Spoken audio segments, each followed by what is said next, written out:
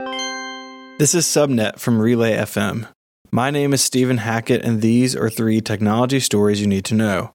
Apple has announced it is going to build a $1 billion campus in Austin, Texas, and hire another 15,000 people to staff it, above the 6,200 Apple employees in the area already.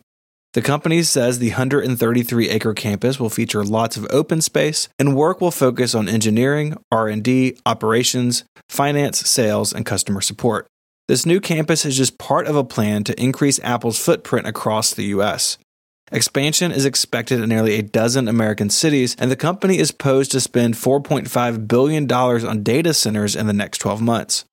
YouTube has reported that it took down 7.8 million videos, nearly 1.7 million channels, and over 224 million comments between July and September of this year. The changes were made with a mix of human reviewers and algorithms trained to locate content that breaks the service's terms. In fact, 81% of the videos that were removed were detected by the company's automated systems, and additionally, YouTube's automated systems caught 99.5% of the comments that were removed. Virgin Galactic's spaceplane, named Spaceship Two, has finally reached space. After launching from its parent aircraft, Spaceship Two burned its onboard engine for 60 seconds, achieving a height of 51.4 miles.